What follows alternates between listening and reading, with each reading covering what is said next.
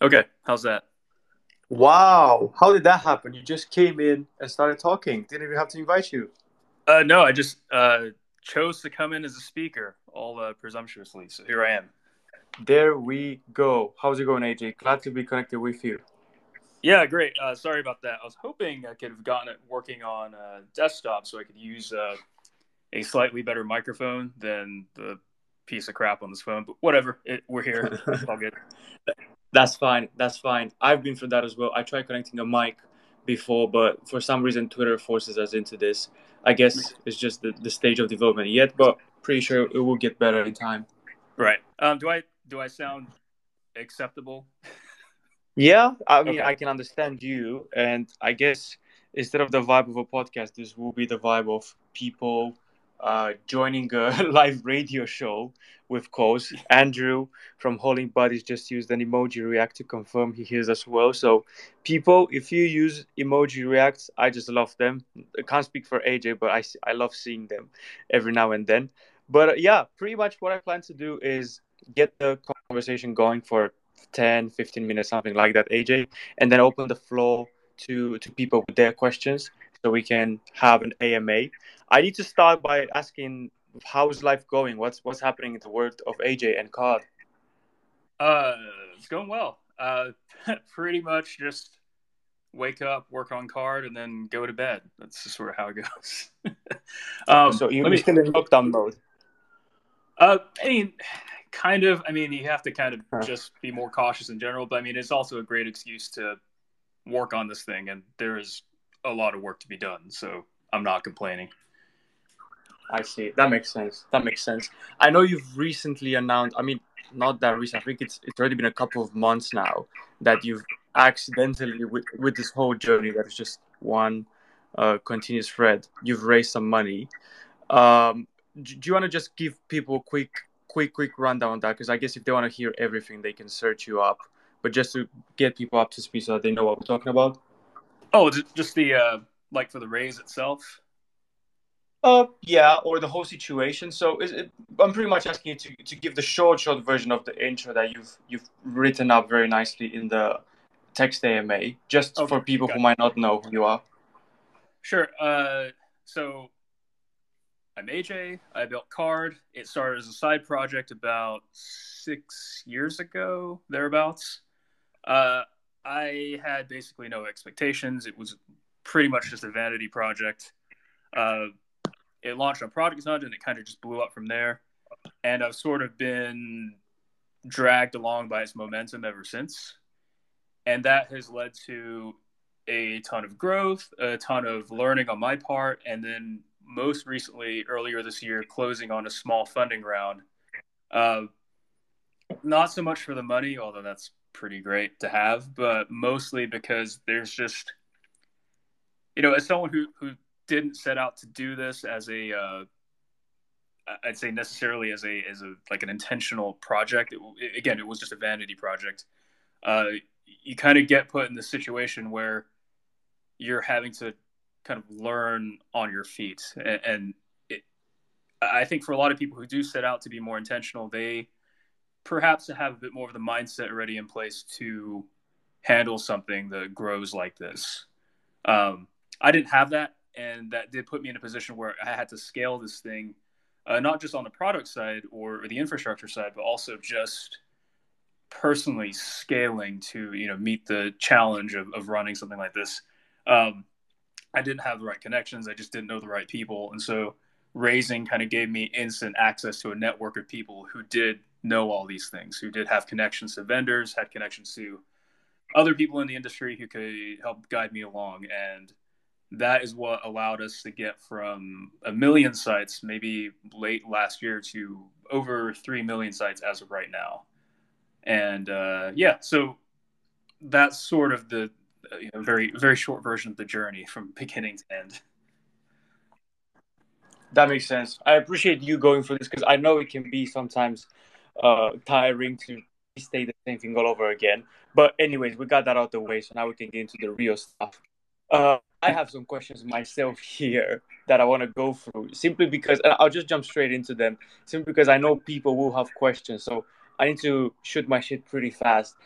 My first question after researching you, I know at one point you've migrated Card. So that many websites, I think more than 2 million, you've migrated to AWS. Yeah. I know how scary that was. So my question is, what was the how was it like that moment where you said, "All right, I think this is now done." Uh, I don't want to speak too soon, probably, because I know you're also cautious, but it's probably done in a good way. How did that feel? How did you celebrate? What did you do after? Well, I think I just passed out because what happened was like I had to set.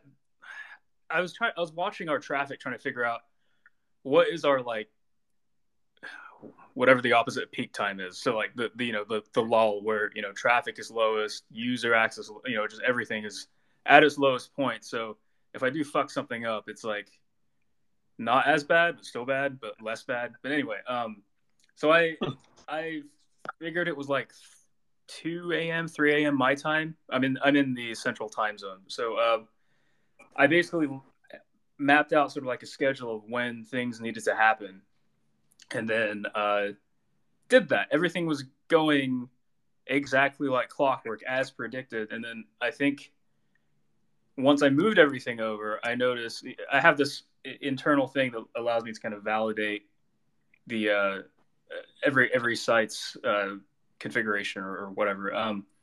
And I noticed it was throwing like 90% of them were turning up errors, and I was like, ah, oh, fuck. And so it was already past the point of no return where I'd already moved over all the data and everything else. But long story short, I to evoke what I forgot who said this, but you'll encounter known unknowns, and then there are unknown unknowns, and I encountered an Mm-hmm. unknown unknown, and that basically screwed me at the last minute.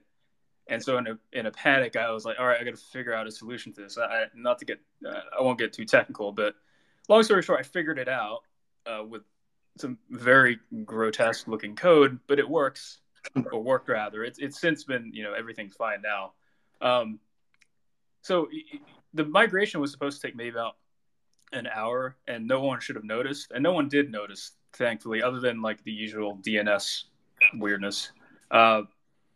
But I certainly noticed, all that crap that went on in the back end. But it happened, it worked, and then right after that, I think I just fell asleep in my chair, and then that was it. And that was it. I'm glad we ended up moving, because there was like we would have. I think I may have mentioned this somewhere else, but like we were at this point where we had. I did the math, and we had maybe like 60 days optimistically on our old infrastructure uh, before it would just fall over. And it was mostly in terms of like storage and a few other things. So I had no choice. I had to do this. And I honestly, my usage of AWS up until that point was relatively limited. So I had to learn a lot.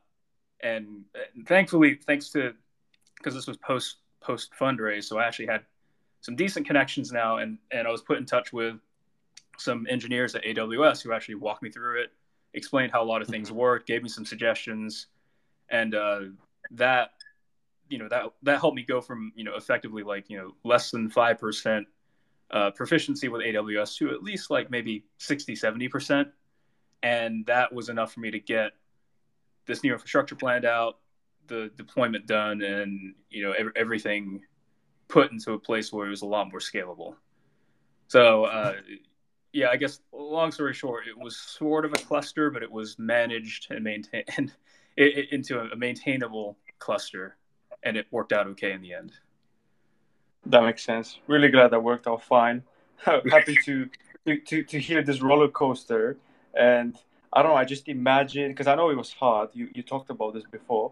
I just imagined the work day ended, and then you went to celebrate or something. But anyways, I guess that's how life is. Sometimes you just pass out in the chair. Yeah. Um, Sometimes you just pass out in your chair. I think that's the that's the takeaway from that's the, that's the philosophic conclusion we can take out of this. that. Uh, Moving on, and I just want to comment with this question and then open the floor to questions. I usually like to have it all smooth it up like a nice conversation. But I know people who have tons of questions. I mean, I'm estimating, I should say. Uh, so I'll be switching gears in a quite valid manner. What I like about from all the stuff that I've heard from you on the podcast so far, and what I know other people appreciate as well, is no better way to call it than this cliche term of mindset. Um, I appreciate the calmness that comes with your decisions, and obviously, it's not always relatively calm, but in the grand scheme of things, you strike me as a person who's not in a hurry or who's not on a treadmill. Are you aware of that? Does it come natural to you? Was it a journey or a process where it used to be different and then you changed? How does this all feel to you? Well, so go back to a bit what I was saying about how so I started out unintentionally, like this wasn't what I set out to do, and while there were a lot of negatives that come with that, I think later stage to some extent, like as I already mentioned, like you're put in a position sometimes where like things scale to a certain point, and you're like, what the hell happens next? Like, what do I do? But at the same time, by not being so fixated on this thing's success or fixated on like building, a $1 billion company or a next unicorn or any of that type of stuff, you can kind of move at your own pace. I mean, you pretty much went into it with no expectations, right? And that sort of sets the tone for everything else. And I don't know how. I mean, I was lucky to get put in that position. I mean, just a little background on that. I had run other projects prior to that. I mean, as I mentioned in the intro post thing, HTML5 up and everything else, that gave me a pretty good start and a little bit of financial security to sort of mess around to that degree. And I'm Mhm. very mindful of the fact that not everyone, is fortunate to fall in that position. But if you do, it does allow you to kind of take a few more liberties than you otherwise would, and you can kind of move at your own pace, not be, feel like you have to, get to profitability in a certain time period. Like I literally didn't give a shit. I was like, well, I just made sure this thing had a way to pay for itself when it launched, and that was basically it. Everything else since then has sort of just naturally, organically fallen into place. And I think it just comes from the fact that I'm not having to try as hard on those things. It gives it time to kind of grow on its own, as opposed to me, coming at it from different angles and attacking it, trying to make it grow when it's not ready for it, if that makes any sense. Yeah, that makes a ton of sense. That makes a ton of sense. So, as a background to this, and I'll just carry on with this. So, I need to interrupt myself and say, for anybody who's got a question now, just click the button in the lower left corner, request the mic. I'll add you as a speaker. We'll put you in touch with AJ. We'll hear your question. If for whatever reason you're not able to speak at the moment, feel free to DM me. I can be the voice for your question. Uh, so, to finish my question, AJ, does that come do you think it's got anything to do with conditioning, with how you grew up, or so I understand the background right now, but what about all the years before this that shaped how you thought of in the first place? You might not want to speak about your upbringing, but and that's perfectly fine. But I'm curious to drill down a bit deeper, if that's okay. Sure. Um, well, I would say my upbringing was pretty stable. I mean, that's the thing. Like I had it pretty easy. I'll sum it up that way. I don't need to go too deep into it, but I had it pretty easy. Like there was nothing particularly dramatic or strange. It was fairly boring, conventional upbringing. Um, in terms of how how I got to this point to be able to kind of vibe this way, I suppose. I mean, it is. I think it came from. It was a bit later. I think maybe before that, I probably tried a bit. Oh, no, not tried. I'd say I probably fixated on maybe the wrong things before on older projects, and I think that just came from inexperience. And I think from just doing a lot of smaller projects that failed or didn't do well or whatever. At some point, when I did have have a bit more financial stability from ones that did work, that allowed.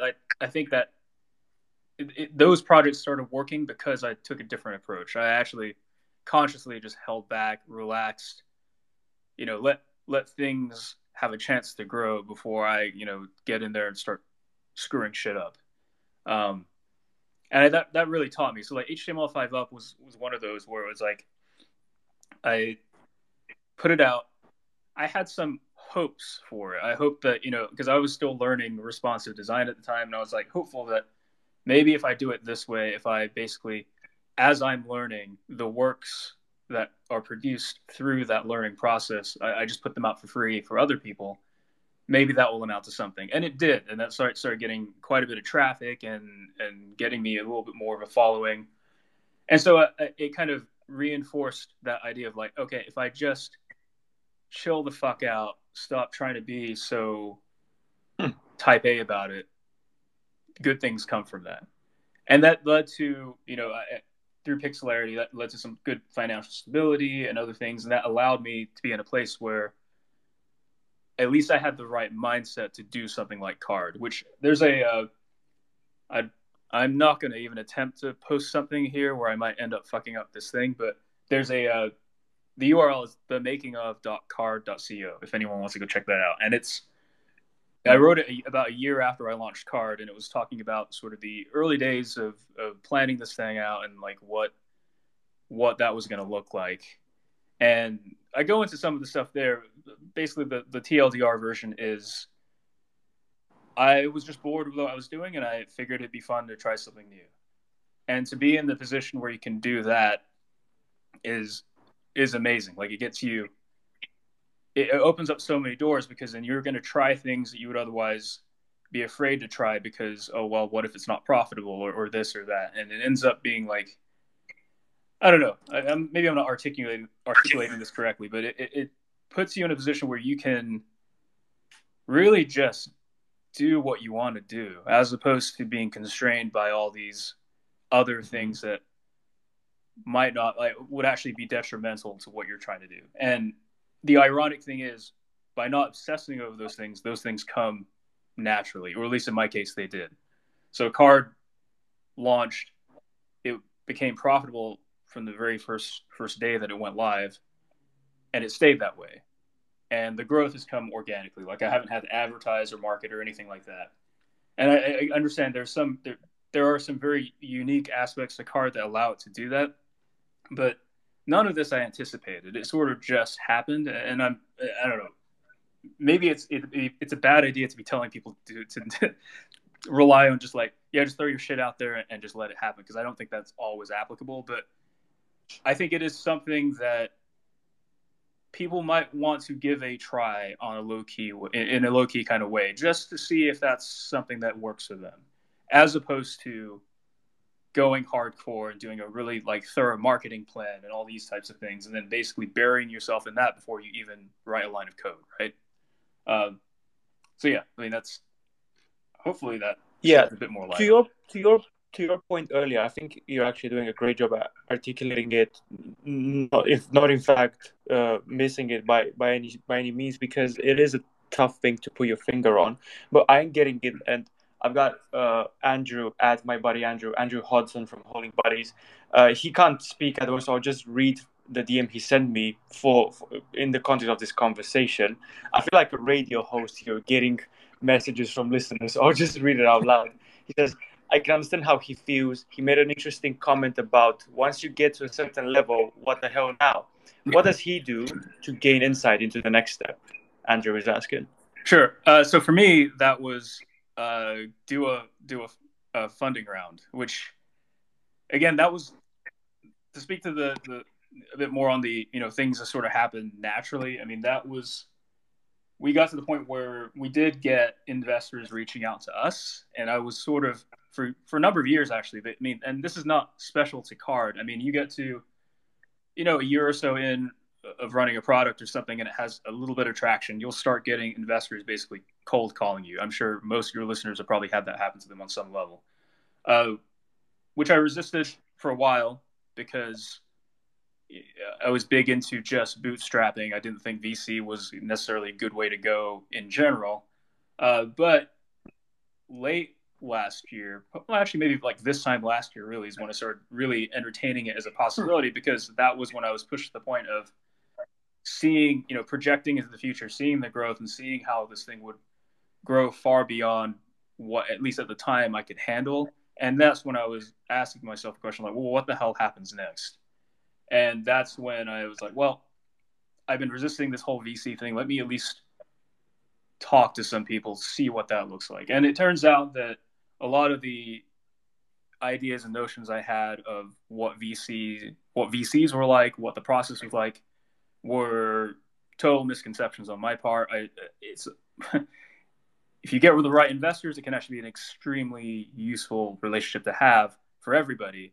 And in our case, what that allowed me to do, to get back to the original question, was have people effectively in my corner now who I could go to when I would have these questions of, well, what the hell happens next? Whether that's Mm-hmm. within the infrastructure and scaling, or hiring, which is something we'll be getting to probably in the next year, um, or on the business side or on legal side. Now we have people who've done it, either themselves or more likely like with a bunch of other people who've been in my position. So it's not, as they put it to me, a lot of the things that I was kind of panicking about last year were problems that had already been solved by other people for other businesses forever, right? It's not like Right. the hiring and infrastructure and things like those are known problems that have been solved. But to Mm-hmm. me, having had no experience with that prior, they all seem like these insurmountable things. So once I got people in my corner who are like, no, no, no, you have already solved the hard problem. You've managed to somehow put together a product that people want to use. The rest of this shit that you're freaking out about is you just need to chill out. Like, it's okay. And then they'd walk me through like how things need to be, and then that really, I mean, again, you don't have to necessarily go the VC route to get that. You can certainly, like, other founders, other people who have been working on products, they can give you that same level of insight. It's just in our case, it just felt, I guess it was just easier to go the VC route and to get a little bit, and again, it's nice having that additional financial stability of having money in the bank to deal with things that might come up. Uh, Yeah, yeah, so that's basically it. that makes sense. That sounds super uh, calm, I should say, and that's what Andrew commented as well in the DM as a reaction. I'm just being the voice for his for his thinking. So this is. Would you agree, AJ, that this is all just one continuous story? So back from Pixelarity, or I mean, maybe even from your first ever project. Would that be correct to assume? Yeah, I mean, I'd say so. When I was trying to figure out what my next project should be, back in 2015, I had a lot of ideas that were all basically crap, and it was because my experience was in web design. I'd been designing like templates and themes for years. I had a pretty intimate understanding of HTML and CSS and all that, and as much as I wanted to get away from that, because again, one of the catalysts for this was being bored with doing all that. As much as I wanted to get away from it, though, it was pretty clear. Like, no, I mean, what else do you know, man? Like, Yeah. this has been your thing for years, and so I was just like, well, shit. Okay, fine. I'll stay relatively close to home and do something in the same space, because at least then, all the knowledge and experience that I'd accumulated up to that point wouldn't have just been pissed away. Like I wouldn't be starting entirely from scratch. So yeah, I'd say Card is very much like in retrospect, kind of a natural continuation from everything else I did. And really, and I was joking with a friend the other day about this. Like, when you're using Card, you're basically like using a productized version of my skill set, because a lot of the things that you can do in there, it's basically like I just made like if you're familiar with like I think it's an artificial intelligence expert system. It's basically that. It's like I've taken all those years of knowledge of doing web design crap and just condensed it down into something people can use on their phone while they're on the crapper or something, right? So it's kind of Yeah. amazing to look at it that way. And I'm glad someone brought it up because, yeah, when you think about it in terms of that continuation, I think a good piece of advice for anyone is like, don't, if you're looking to do something new, maybe don't just discard everything that you've been doing up to that point. I mean, unless you really hate it, but all your experience, all your knowledge up to the point where you decide you want to do something like this, that's your edge and that's your advantage that other people don't necessarily have. So, don't discount it. So, in a metaphorical sense, it's kind of like your invisible hand, your third hand, being like a service provider, like the AJ agency Yeah, I of guess so. web design. It's like the AJ In a bot, sense. I guess. There we go. There we go. We've got no, we don't have them anymore. We got somebody with a question who was connected, uh, at those Reich, but they keep popping in and out of the speaker role for me. So, at those Reich, if you can hear us, feel free to unmute yourself. If not, for anybody else who might have a question, bottom left corner, there's a button that allows you to request the mic, jump in, come with your question. Um, until then, AJ, I'm curious to know. Um, back to the we've got a request from Ados Reich, so let's see if we can get them in. Hello, hello. Can you hear us? You're on mute right now, so if you unmute yourself, we should be able to hear you. Yeah? No? Maybe? Oh. All right. I don't know what's happening there, but if Ados Reich manages to connect, we'll be glad to have your question. If not, feel free to DM me. I can be the voice for your question. And in the meantime, I'm just connecting Khaled now with their question. Khaled, as soon as you can hear us, welcome.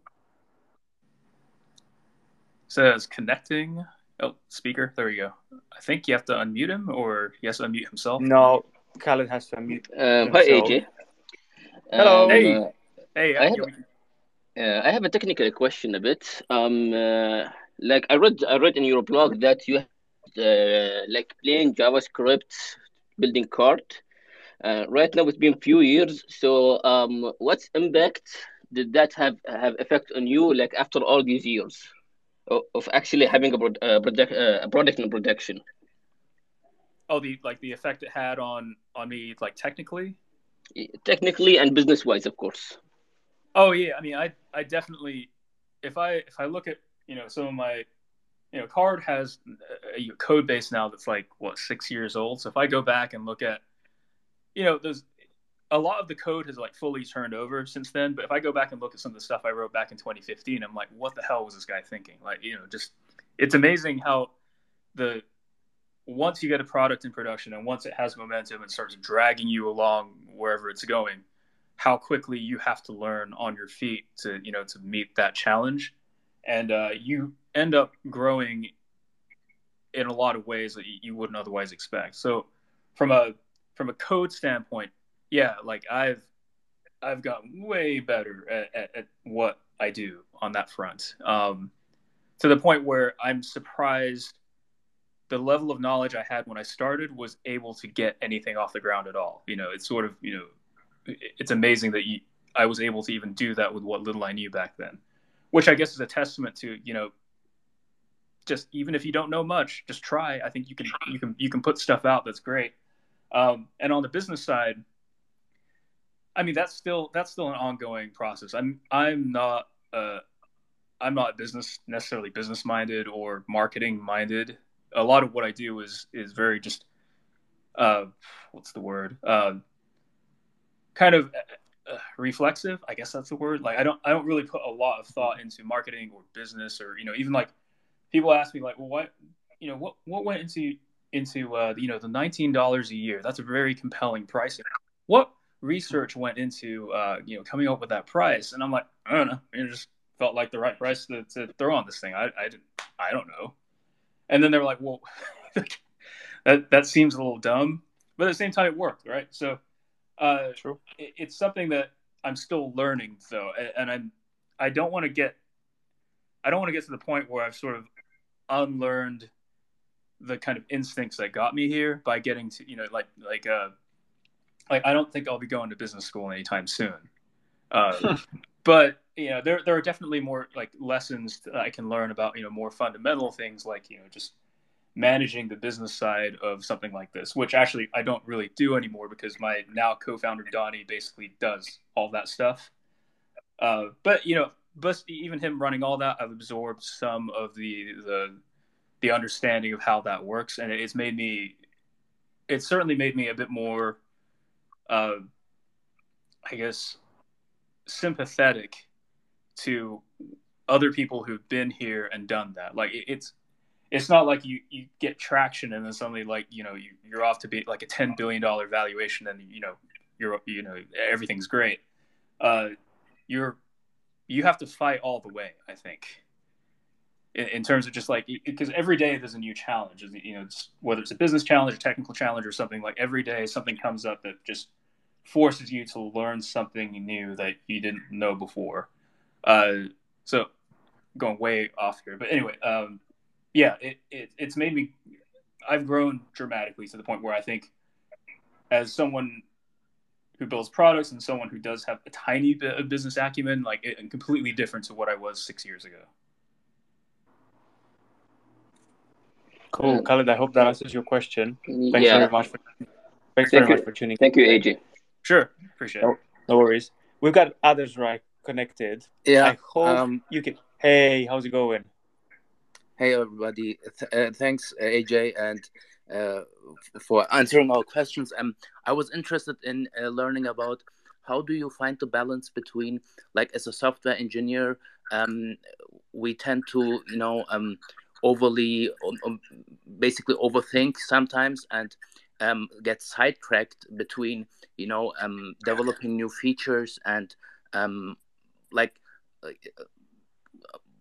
basically what I'm trying to ask is, how do you find the balance between aggressively working on new features and not getting sidetracked by, let's say, fancy new abstractions or like software related stuff?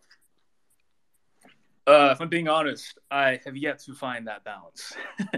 And by that I mean, like, and I think this is where so as a card, I started out myself building the whole thing, running the whole thing. It wasn't until maybe about a year and a half, 2 years ago, where Donnie came along to run the day-to-day operations of things, and now we're and everything was running great.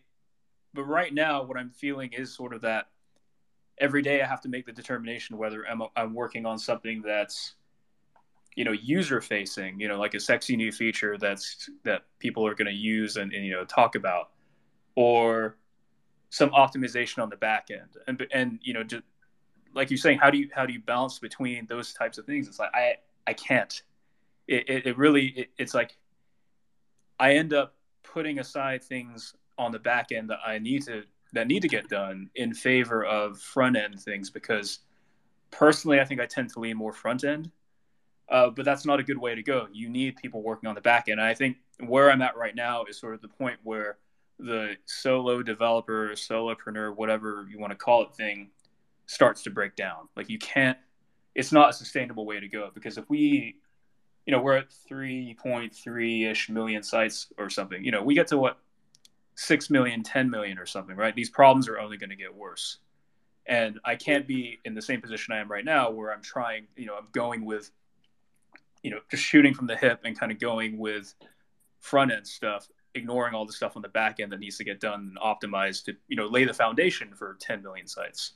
So to answer your question, it's like, I haven't found that balance, and I don't think I can personally find, at least me, in my case, I don't think I'm capable of balancing those two things in a consistent way. And so I think that's why probably early next year, probably going to hire someone to take over some of the stuff that I tend to gravitate away from, so I can focus on the things that I gravitate towards. And I hope that makes sense. Yeah. Thanks. Just one more. Sorry. If you had to reflect on, like, what do you think is like the biggest bang for your buck when you reflect on the first stages where your project was, taking off? Was it more like you built many features in a short time, or did you really take your time and built really I don't know, like sticking to software engineering principles, or were you just shooting from the hip and like, oh, let's just roll with it and push stuff out as quickly as possible? I would say, excuse me, I think early on, one thing that really went into card was the idea of just really limiting the scope of the product from the get-go. Like, and I mentioned this in that making of thing, but there's no way I could build something as feature packed as a Squarespace or Wix or whatever on my own. Like that. I mean, unless I have like 30 years to work on it, whatever, it wouldn't happen. So I kind of made, that one priority of the project was it has to be very constrained in its scope. And what that allowed me to do was make sure the handful of features I did offer were it was a short list, so it wasn't a whole lot of stuff. I mean, like if you go back and look at, I guess, like on the Wayback Machine, like early card, the features it offered were like super primitive, but that was fine because what it allowed me to do was not compromise on, I guess, engineering quality. Like I could focus on, if I had a, something like a text element, well, I could go all the way on the text element. I didn't have to, I didn't worry about, implementing 100 different features after this one. I only had like 6 or 7 more. And so I could focus entirely on making the text element the best text element within the context of card. And then when I felt like it was done and I was comfortable with it, I would move on to the next thing. And so I would say probably the biggest bang for my buck, maybe not financially, but whatever, was taking the time to work on things and allowing myself to have the time to work on things, right? So if I had like 100 or 1,000 features to work on, yeah, I would have to just every day slap crap together, ship it, move on to the next thing without any reflection on how that necessarily would fit into the overall project, because you wouldn't have the time to do that anyway, right? You're as soon as you get done with feature number 1, you're thinking of feature number 2 all the way through 999, whatever. You have to slow down. You have to kind of focus on what it is you're working on in front of you. And the way you do that is by just limiting scope. So I would say that was the best decision that I made going into this thing. Cool. Thank you very much for your question. Thanks, AJ. I'm adding now Mustafa. Mustafa, actually, you already added as a speaker. I'll just ask you to unmute yourself. Hello and welcome. Yeah, hello. Thank you for this space. I am a solo founder and working no code. What do you think about no code ecosystem? I think it's great. I think card started being used in sort of like a no code-ish capacity a few years ago, and I had no idea what it was at the time. I just noticed people were using it in ways that card wasn't originally intended for. And instead of like reacting like, oh, they shouldn't be doing that, I thought, oh, that's really cool. Like, what is this? And then Peter Levels actually gave me some suggestions of certain features I should add. We actually discussed a few things and I added them, and that really greatly improved card's ability to no code, basically. But as far as like just the space in general, like I think anything that enables people to just kind of, if they've got an idea of something and just get into it, like I think, it's great, because I don't think code should be being able to code should be a barrier these days, because there are a lot of people with great ideas who are maybe not like great coders, but they also don't have the funding or maybe the desire to go into debt hiring a developer to work with to do things, especially for like an MVP, right? Where you don't know if your idea is going to actually go anywhere. I think no code is sort of filling that gap for those people, so they can take their ideas and they can just, within a day or two, using tools, Cards is an okay tool for no code. I don't think it's like the most sophisticated, but things like Webflow or Bubble or all these other great tools, they can take something like that and just run with their at least like a primitive version of their idea, and then test it with people, just to get a sense of whether it'll work, basically an MVP. And then if it feels like it's something that could gain traction or go further, then they can, take those additional steps to hire someone or whatever without having, so basically they don't have to risk doing all that up front for an idea that's not going to go anywhere. They can very quickly validate ideas and move on. And I think anything that enables non-coding people to do that is fantastic, because they have as someone who grew up coding and everything, like the way I think about things and approach problems is very, it's funny. You think about, I end up attacking day-to-day problems in a almost programmatic way, which that's not how you solve every problem though. And so I think you need people in the mix who come from different backgrounds, different experiences, who solve problems in different ways. And no code enables those people to do just that. And I think that's an incredibly powerful thing. And I can see why the no code industry is just growing every single day. So yeah, I love no code, and I think it's probably the future in many ways. Real quick, AJ, as a follow-up, would you say, so after you found out that card is being used by this group of people, this growing wave of no code, did you change in any way? I mean, you just said you added features, but did you change the presentation of card in any way, or was it just, let's add some more things for these people because I know they're using it? It was the latter. I mean, I didn't want to. Card is still, to this day, used by a very, very diverse range of people, and I didn't want to necessarily, turn the product into something that just targeted one niche. I wanted it to stay general, but at the same time, I wanted to give people features that if they were kind of going in a no-code direction, they would at least have like that stepping stone that they can start with. And then if, they outgrew card, they could easily go to something else. But, they could at least start with something as simple as card and then move to something more sophisticated. That makes sense. Cool. I've got Ben here as a speaker, Ben Stern. Welcome, Ben. Feel free to unmute yourself and let's have a question. Hi, guys. Hi, AJ. Hey. Thank you for answering all my support tickets that I've sent in through card. I've always think it's just amazing that you are the person who helps me with those things. My question is there anything that you would have wished you spent more time on earlier on in card? I think I would have spent more time expecting some level of success. And by that, I mean, like, scaling later on is sort of a real pain, right? And while I did make some good decisions early on for scaling, there were some where I didn't, quite honestly. And it ended up taking a lot of re-engineering to get things to where they did scale.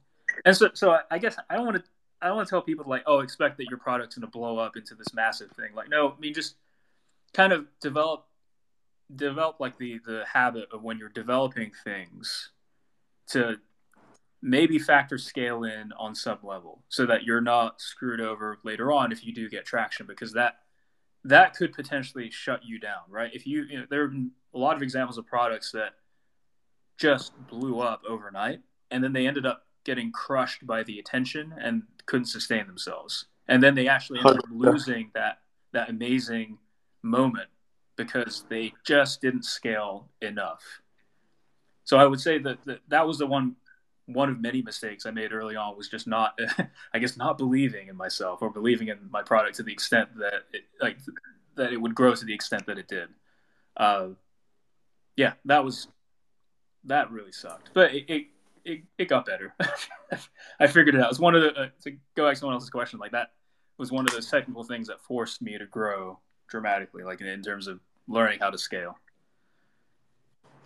But you guys, you never had a hug of death, so to speak, so like a huge influx that just crashed the whole website. Did you? Or the closest was, well, there were two incidents. One was when the very large audience of K-pop fans discovered they could publish URLs using Korean characters by using Punycode, which is like, basically it's like it's a way to encode Unicode characters using just like very basic alphanumeric characters. They discovered they could actually do that and make emoji URLs and stuff. And so there was this massive rush for people to claim URLs, and I just got a notification from I have like an automated monitoring thing. A notification that everything was on fire, and I checked it. It's like because they were all on there, like every second, like publishing sites to claim URLs, and so I had to like shut that aspect down to prevent the server from continuing to melt down. So that was one incident, and the second incident, which was much bigger, was during the protests and everything last year. Kim Kardashian tweeted out the BLM card URL that basically, like, my hosting situation at the time was decent, but it wasn't like that level, and so it got absolutely slammed. And so I was the setup I had back then was not great, but it worked. But I had like server load averages shooting off into like the thousands at that point. So I was desperately like restarting things, updating configurations, and the worst of it was I was at a friend's house, so I was trying to do all of this on my phone using a SSH. So I'm sitting there on this shitty little touchscreen on my phone trying to like do configuration changes and stuff. It was not great, and then we had denial of service attacks after that because people were being assholes because they didn't like what was going on. So that was another growing experience. So that was, I guess, 2 hugs of death that we experienced. A double one. Thanks very much, Ben, for your question. And a very interesting point about the emojis. I just typed in some emojis.card.co. So I didn't know you could do that. Yeah, I didn't some either. Words. Yeah. Yeah. Moving on, we've got Gish as well with their question. Hi, Gish. Welcome. Hey, Daniel. Thanks for making this happen.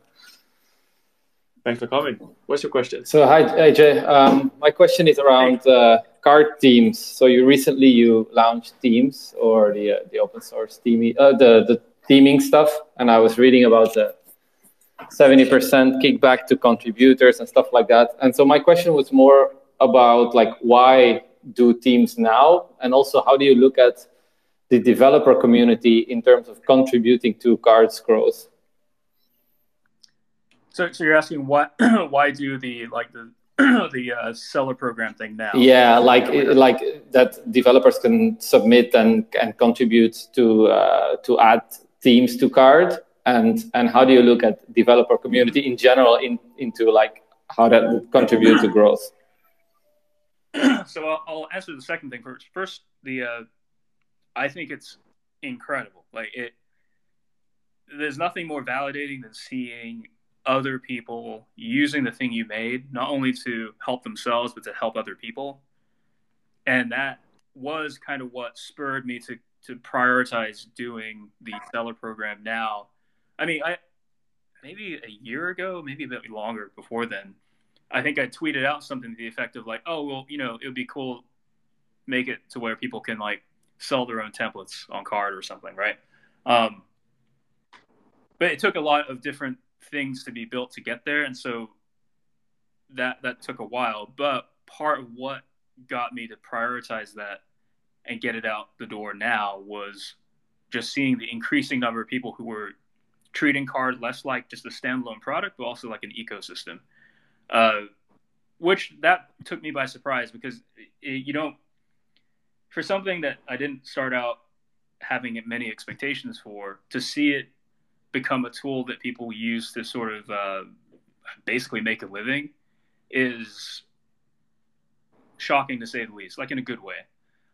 And so now I almost feel like there's a responsibility to continue that, to make sure that the product is still able to deliver on that to people. So if they want to sell templates to each other, I know it's actually people were doing that anyway, even before we had the ability for you to make templates. People were just building sites and then making copies of them and then transferring them to other people's accounts when they would purchase them. And I was like, for one thing, like, that's amazing. For another, it's like, that's a shitty way to do it. So I was like, I need to come up with a better way to do this so they don't have to go through this whole rigmarole just to do something like this. Yeah, and so that culminated in the seller program that you see today. Yeah. So like you mentioned a bit. So like another word maybe for this would be like a marketplace project where people can, submit their teams and other people can buy it, right? Like I think it's what you see some other platforms like Ghost or like WordPress, or even if you want to throw it out there, like do. But like, was the decision also a bit around, like, okay, if there's good developers coming in contributing their teams, it's less work for us and there's more quality on the platform. Did that play at all? Oh, 100%. Yeah. I think I tweeted something out recently about how like I've been beaten at my own product, and that's 100% true now. Like I see people build things on card that I'm like, I will see it and I'm like, how did you do that? Like that doesn't, like, even as someone who like, every feature that they use I built, and yet they were able to take what I built and do something with it that I didn't even think was possible. And I think acknowledging that, at some point if you are truly a platform, you need to start acting like a platform, and that means basically you enable other people to do those things, and then you just kind of get out the way. So by allowing, like, the seller program, for instance, it's just like the first step for a few other things we've got planned. That contributes to that I guess vision, right? Where, as you said, like you have these people, you can bring in people to kind of add more variety to the platform, more capability, and more interesting things to it, and that is less work for us because that way we can focus on making the tools for them to use, as opposed to us making the tools and then trying to use them ourselves. Yeah. And so the seller program itself, we actually put together a Slack, like just a real quick one, just to have some of the people who were beta testing it chat about it with us, give us feedback and everything. And what happened through that process was some of the features that end up in the final thing were entirely based on their feedback. And I realized while I was doing that, because they're the ones who are going to ultimately be using it, I should be listening to them rather than me just kind of sitting here pontificating, trying to imagine how they'll use it. I could just ask them how they plan to use it and then go from there. And so now that's sort of, and then you end up creating this great feedback loop where you're getting the ideas from them, you create the features, they start using them, and they give you even more feedback on it, and then you just keep enhancing it. It's a great position to be in to be able to do this. I'm thankful that we have a user base that's as active as they are, because that's how this product keeps growing. And not to get too far away from your question, but just to summarize, yes, this is a fantastic thing that's happened, and we're going to do everything we can to keep fostering this. And there is a plan to do like an actual kind of template marketplace where people can actually not just, because right now you basically have a buy link that you share if you want to sell a template. We're going to have an actual central curated marketplace for people to get in and list their stuff. It's just that there's some other things that have to be figured out before we do that. Like our template selection screen needs to be overhauled because I think it sucks at this point. So lots of little things have to happen before that can happen, but it is absolutely planned. Super cool. Thanks a lot, AJ. Sure thing. Thanks very much for joining us, G. Very, very nice to see you. AJ, I've got another message from somebody called Mr. VVD. It's not a question, but I think it would be nice to read it out loud. It says, "Hi, thanks for the AMA with AJ. If it's appropriate, please say thanks from all of us who see him and his project as an inspiration. I've been following him from the very beginning, even bought 1 month of his previous service, Pixelarity. Oh, nice. It helped to start my own career in web development. Just simply watching his project take off, made and maintained by a single person, is inspiring." And that's where the message ends. I don't know if you want to reply to it, but I thought it would be nice to just read it out loud because it's some kind of a love message from people following. Well, see, that's great. Like, thank you for that. And it's one of those things where you don't, like, I don't really set out to do things to inspire people. Like that's not, I'm doing things really for my own amusement, quite honestly. But it's nice knowing that in amusing myself, I'm helping other people along. So that means I guess I'm doing something kind of right. Yeah. And I guess nobody who, I can't generalize, but most people who manage to get to a point where they inspire other people, you can't really make a goal out of that. So, Right. anyways, I guess it's a nice side effect from what you've been doing. The fact that it can inspire others, and I mean, I count myself as one of these people. I'm inspired by you, so thank you for keeping on doing what you do. Do we have time for a last question? Because I know we're already just exactly at the 1 hour mark. Yeah, I can go however long you guys want to go, so I don't care. Cool, fantastic. Yeah, let's go for it. Yeah. Back to what you were talking about in the beginning about the. I'm going to call it leverage. You didn't call it leverage, so excuse me for putting words into your mouth. But to shorten it up, it is some leverage you had from HTML5 up and pixelarity. The fact that you weren't in a position where you needed to make a shit ton of money really fast. That gave you the freedom to go for card, which wasn't meant to be a unicorn or a this and that percentage of growth project.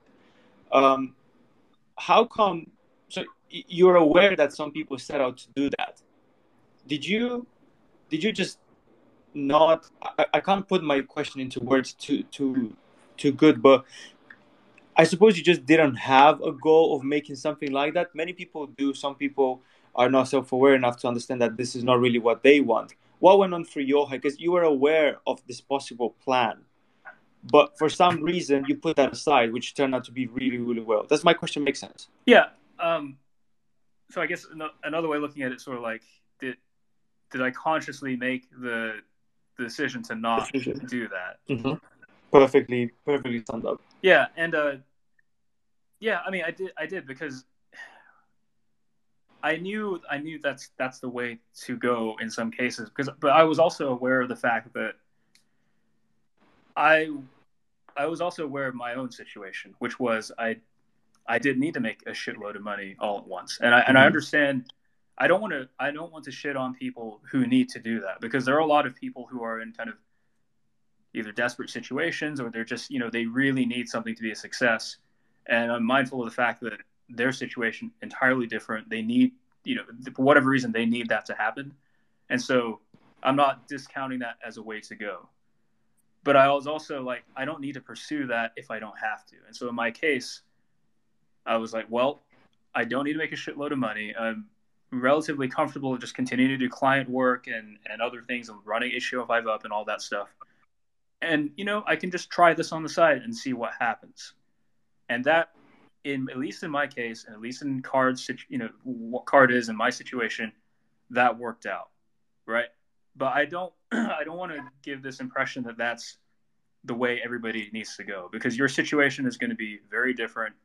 Your financial situation, most of all, that's really what played into it, So I think you have to at least be honest about what your goals are personally. Like, what do you want out of this? In my case, I just wanted to build something that would put my skills and everything else that I'd kind of acquired up to that point, put that all to the test, because I was, I have a pretty decent computer science background. I wasn't putting much of that into use. I mean, not like, there's only so much computer science that goes into building a website template, right? I mean, you can get kind of fancy with it, but you can only go so far. And so I was like, well, I want to do something that pushes me a bit harder, and let's just see what happens. And if it didn't go anywhere, that's fine. At least it would be this cool portfolio piece that I could point potential clients to and say, hey, well, look, I built this, I can build something like that for you, right? That was basically the extent of my expectations, but that was what it was for me. And so other people, though, your mileage is going to vary greatly. But I do want to say that if you do have the opportunity to do what I did, it's worth trying. If you have some idea that you're not 100% sure will take off, and you're okay with it at the end of the day just being a vanity project that maybe earns a few dollars on the side, it can be a beneficial experience. That's interesting. And that I like the fact that, and I'm mentioning out because I want to encourage you to keep doing it, but I guess you're going to do it anyway. When you put into perspective like this and you give actionable advice and something that people can chew on, if that makes any sense, like what you want out of it, I think that's what makes your answer great and ultimately useful, because it's not too broad but not too precise either. So yeah, thanks for that. If anybody else has any question, feel free to click the request button in the lower left corner. We'll add you in as a speaker. AJ, in the meantime, until we get another person, we already got two of them, so I'll just hold off my question.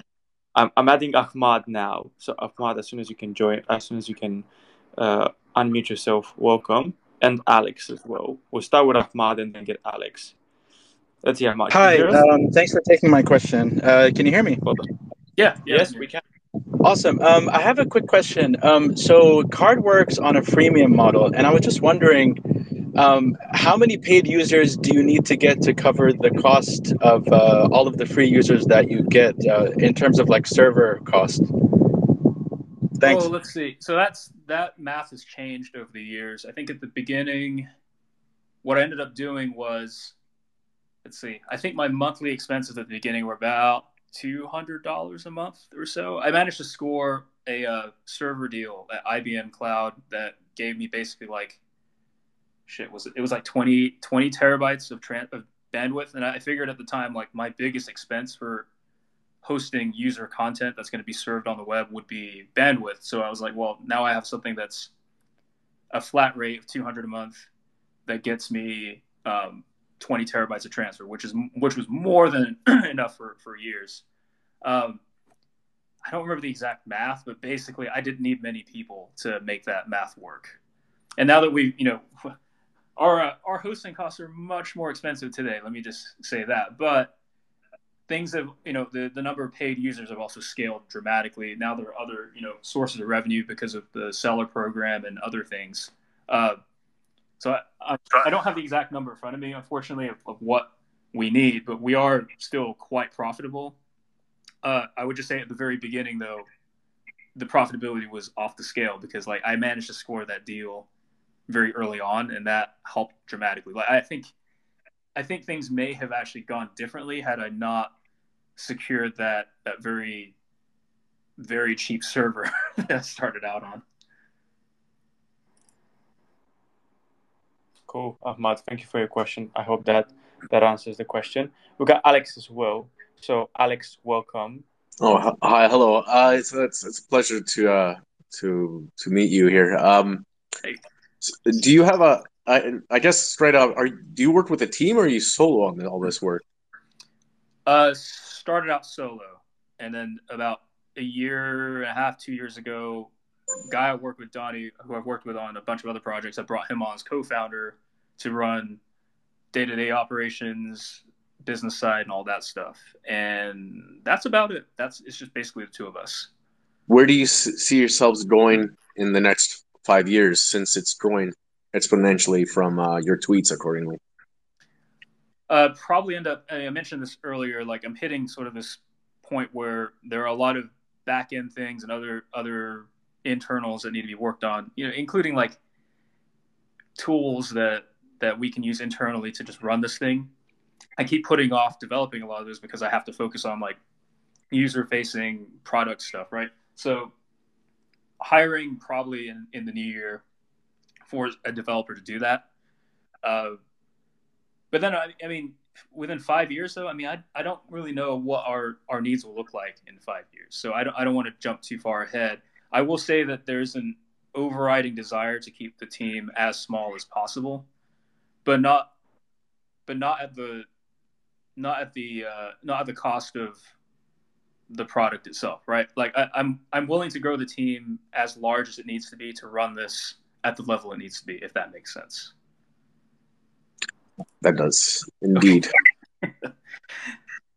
I mean, and also just like the funding round, for instance, like that, I was reluctant to even go the VC route because I mean, there was I almost had like a dogmatic reaction against it up until that point. But what really pushed me over the edge to even consider VC was like, if it became necessary to change something, to bring in people who had more expertise, but I didn't want to necessarily like blow a bunch of money hiring people. So VC turned out to be one of those options that would work for us. So I had to kind of, I guess what it comes down to is like, what's best for the product, what's best for the users. And that's sort of how things are driven and will hopefully continue to be driven. Does the VC does the VC have an overriding say over the product, or are you? No, and I'm glad you asked, because not in our case. I mean, that's so VC. One of the misconceptions I had sort of came from just from what other people said, from watching Silicon Valley, which was a great show, but it was kind of like a parody of what the whole situation is. But the kind of this idea that you would bring in a few investors who would then sort of be up your ass on like product decisions, marketing decisions, and things like that. And I know those types of VCs do exist, but in my experience, like, so we actually our funding round was led by Rainfall Ventures, and those guys are amazing. Like, they're just so founder friendly, so chill. You know, they're very much of the mindset like, we like what you're doing. We're just here to help you along the way to whatever extent that you want us to help you. We just want to be part of that journey. And everyone else that we brought on, which we have maybe like a dozen separate investors, they all have that same vibe. And so you have to kind of pick the kind of, if you decide to go like the VC route at some point, you do have to kind of pick investors who align on that, on like whatever vibe you're going for, because there are VCs who can be much more involved. And I think that's actually a good fit for some people. But for us, for a business that was already up and running, that was already profitable, that was already doing its thing, we only needed people to come help us kind of manage the momentum as it already existed. But I am totally fine with the idea of VCs who can come in and help you if you just have an idea that hasn't actually taken off yet, right? So they like in our case, so to answer your question, no, they don't have any overriding decision-making capability for product stuff. In fact, they don't even try. They know that, the reason why they invested in this to begin with was because they saw what Card was and how it was doing, and they just want to be part of it. So it's been great from that perspective. But again, there's nothing wrong with if you do want an investor who's more involved. There's nothing wrong with that. You can find those types of investors too. I guess what I'm saying is VCs are much more diverse and span the gamut of levels of involvement they're willing to engage in. And it's really on you to just make that determination of who you want to pair up with, and then pair up with them. That was very interesting to hear. I think that's the first time I heard something like that. I have a last question, a little more technical. I do like how your front end code with your framework and how you have your HTML organized. I was actually curious too how on your backend framework, your backend technology, what language do you code in for your server side development? Is it PHP, Perl? What do you use? So it started out with PHP, started moving more towards JS, and so it's still kind of a mix of those. But it's one of those things where like I'm not really. So I mentioned earlier, so I've got a computer science and programming background. So what that sort of teaches you back when you do it that way is you don't really focus so much on the language or even like frameworks or anything that you use. It's really just whatever you need for the task at hand, that's what you use. And so back when I started, what I chose made sense. As time goes on, it still actually scales pretty well, but I've been looking at other things to potentially move to. Like if we do like a Card 2.0 or something, it would probably be built with different stuff, I think. Because, if you come from like a programming background, you will just kind of develop that reflex of solving problems as a computer would. And so the language doesn't really matter. So I guess probably, I mean, I just love JavaScript. It's like this crazy clusterfuck of a language that lets you do almost anything with it, to the point where you can kind of shape it into your own language. And so I think if you look at where Card will be in like a few years, I think the entire thing will probably be built in JavaScript, front end and back end.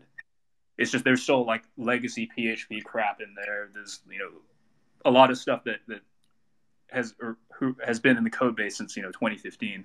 That I think will eventually turn over and be replaced with just pure JavaScript using Node or something. That's very interesting.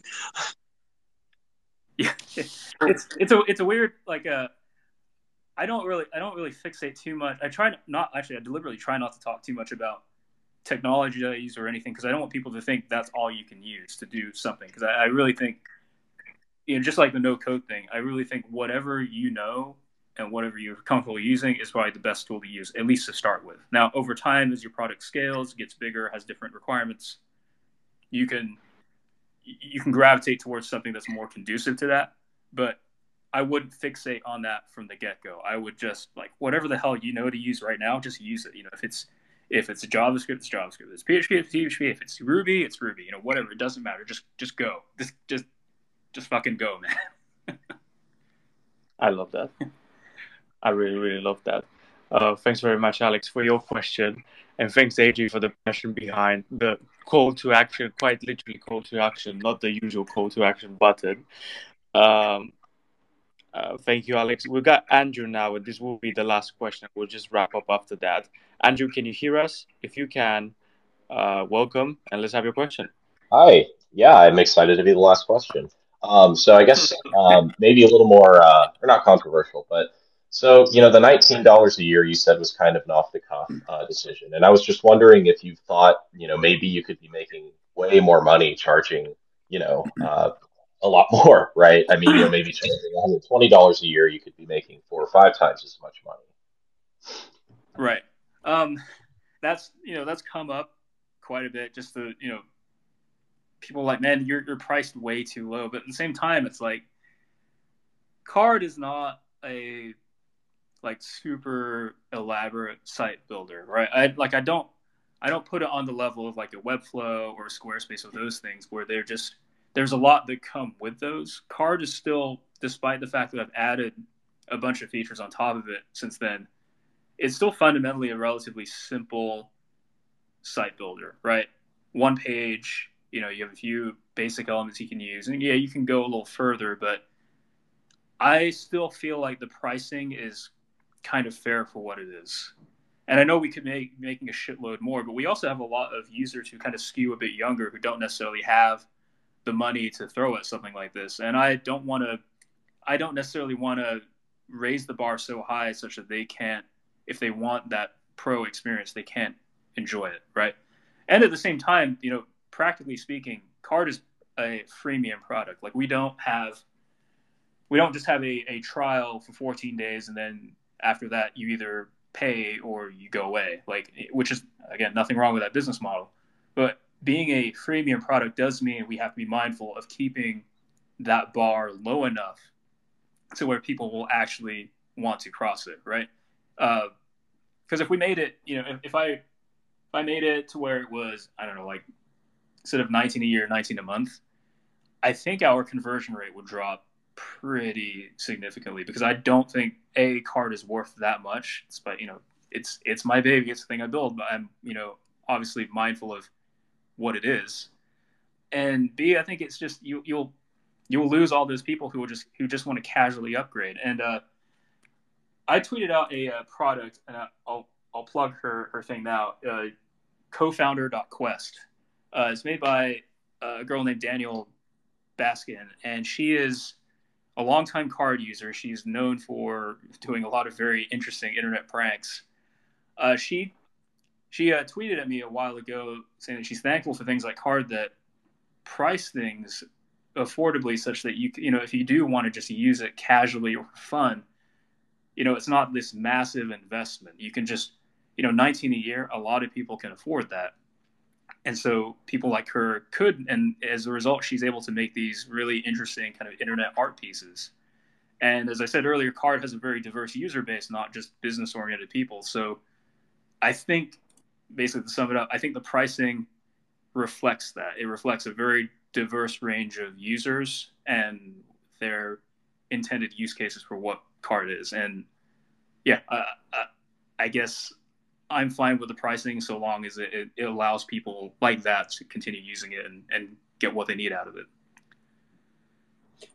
As a follow-up to the question on pricing, AJ, if you would start today, I mean, I guess you've kind of already answered this question with your actions, but I'll pose it anyway.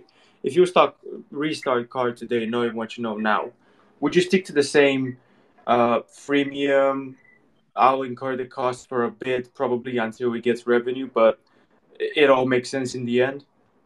Yeah, I'd say so. Like that, I think that's one of the earlier decisions I made that have been, at least to this point, things could always change, but at least to this point have bared so much more fruit than I think any other choice would have. Especially for the type of product that I wanted to build. Like I didn't want to start something that would have passed the MVP phase, required, a team of 30 developers to keep going. I wanted something that I could continue to feasibly work on myself going forward. And that's still true today. Granted, I am, as I mentioned, at that sort of breaking point based just purely because of scale, of needing someone to come in and do some additional back end stuff that I'm kind of neglecting. But it's still fundamentally the product that I wanted to build back then and continue to build now. It's still something that I enjoy working on. And I guess in some ways it hasn't really changed from being a vanity project in that regard. It's still kind of a vanity project to me personally, in a way, like in terms of how I work on it.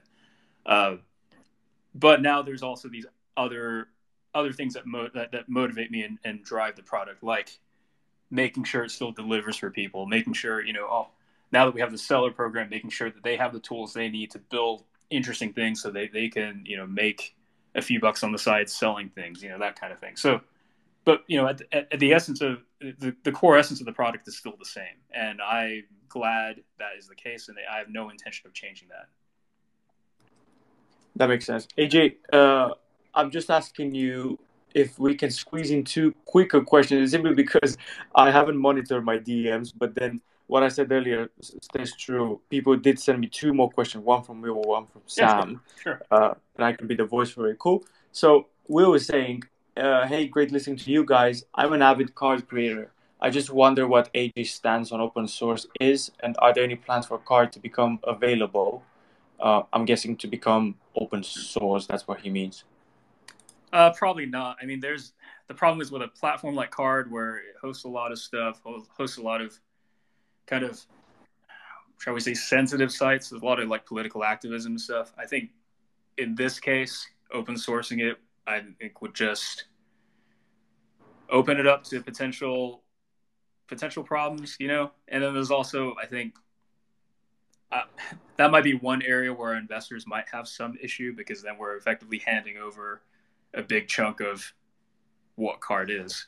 I will say this, though. There are plans eventually to probably do some kind of API so you can actually interact with Card for other things, like programmatically. That's still sort of kind of in the planning phase of trying to figure out how we want to do that. But I think that would be something that we end up opening up so people can use Card in these kind of interesting ways. That makes sense. Before I read the last question, we got another love email, so to speak, love message from Mokan. Mokan, I hope I'm pronouncing the name correctly. Just wanted to let AJ know I appreciate how he's always been so helpful when I send support emails. His customer service is excellent. And I have to say, AJ, I've done a couple of AMAs before. You're by far the one with the most love messages sent during the stream. So congrats for that. I guess it's just indicative that maybe I'm doing something somewhat right. So that's a good thing. Maybe, just maybe. You never know. But I'm voting with yes as well. Congrats for that. Last question is from Sam, and it's an optional question, so to speak. Sam says, hi, I'm listening to the space with AJ. I'm not sure if this is the way to submit the question. Oh, ignore this. I know that AJ has been quite conscious about maintaining personal privacy, etc., from the beginning of the project. Could you expand a bit about the challenges that has presented with this kind of social media pressure that exists on the internet today? I've read it word by word, but I guess what this person is asking is, could you talk a bit more about the challenges of maintaining privacy? And they add, again, totally discretionary question. Oh, well, I mean, quite honestly, I'm not really trying to be like 100% anonymous or anything. Really, the reason why I don't tweet about my day-to-day like just existence or anything like that is, first, I don't have time. Like, I'm working on this all the time. And second, I don't think it's really like like who gives a shit? like who really cares about like what I had for lunch today or like where I've been today? Like I'm supremely boring. Like I think that would be like really boring to people to read. And at the same time, it's like the focus for this is the work I'm doing. That's really what I want to keep it. Like I don't really, I guess maybe I just don't have that organ in my body that makes me need to have that kind of validation. I just don't care. Like whatever. I'm much more interested when I tweet out a feature that I added to Card or something, and then I get feedback on it. I'm like, oh, sweet, this is what I wanted. This is the kind of engagement I'm looking for. So it's not. I'm not. Add stress. I'm not going out of my way to be this like anonymous individual on the internet because like you can't. Like that's just not a thing. But I don't think you have to necessarily participate. Share every aspect of your being, especially when people like. I'm mindful of the fact that most people follow me on Twitter because of the template work I did, the theme work I did, Card, and all these other projects. I'm not going to force them to deal with me ranting about things I know nothing about, right? Like, but I will rant about things I do know about, like, code stuff or whatever. Yeah, it's not as big of a thing as I think some people think it is. It's just, you don't have to engage in this if you don't want to. And that's what I choose to do. I choose to just stick to tweeting about my shitty code, and that's about it. Well, that makes a ton of sense, AJ. I want to thank you for doing this. Sure. Besides the love messages I've read, which were, the people were meaning to have them read. I've also gotten some other DMs from people, commenting off the hook. Oh, I like what this guy is saying and stuff like that. So even though I'm quite insisting on this, I think you deserve it. So it's a compliment from my side as well. Congrats for what you've been doing, and thanks very, very much for taking the time today to answer questions and be as helpful as you can. I think you've done a great job. Is there anything else you'd like to add? Any question that you haven't been asked where you think you have a great answer? Or I guess people can follow you on Twitter if they want to keep in touch. But any stone that we left unturned?